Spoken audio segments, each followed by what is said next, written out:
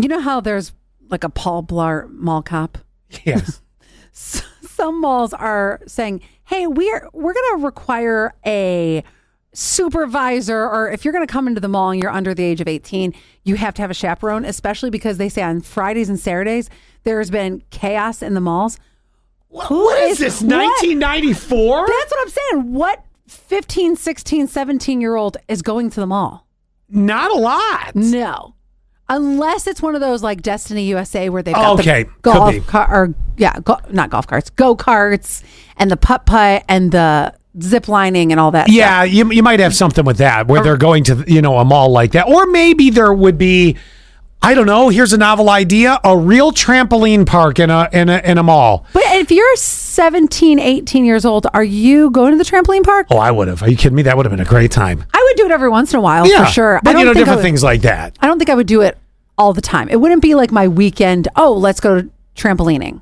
Okay, I mean, I can understand you saying that. No, I mean, but I think there are people that would. Yeah, I'm just using that as an example. But I mean, let's face it, a lot of times they're just not going anymore if it's just kind of an average situation. That's what I thought was weird. Wow, that is weird. Hold on, let me get it. Quinn's not here anymore, so you gotta... I'll get it. Hello? Hello, Lee.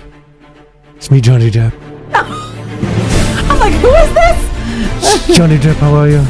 Good. Fantastic, Mr. Depp. Been a while since I've seen you.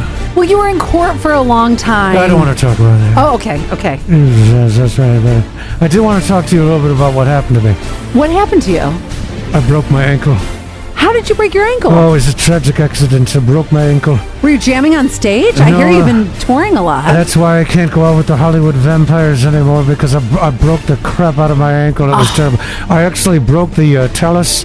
The talus? The telekinesis. Tell us about it. Yes, the cuboid and the cuneiform. They're all broken to hell.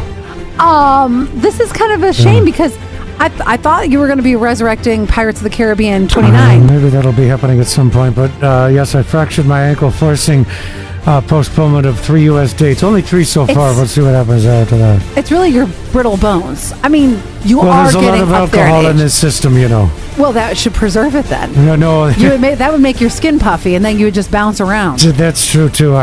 Maybe I should. Although it does make me a little clumsy. You too? Yeah. You didn't break your talus? Not this weekend. Maybe next. No, your calicanesis, you didn't break that? I don't know what you're saying. That's part of the ankle bones. Oh, okay. Got it. See, it's also difficult because I really barely open my mouth or move my teeth.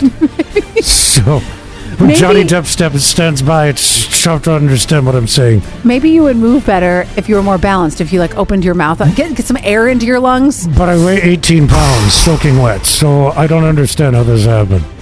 Well, it happens when you get older and all you do is drink your dinner.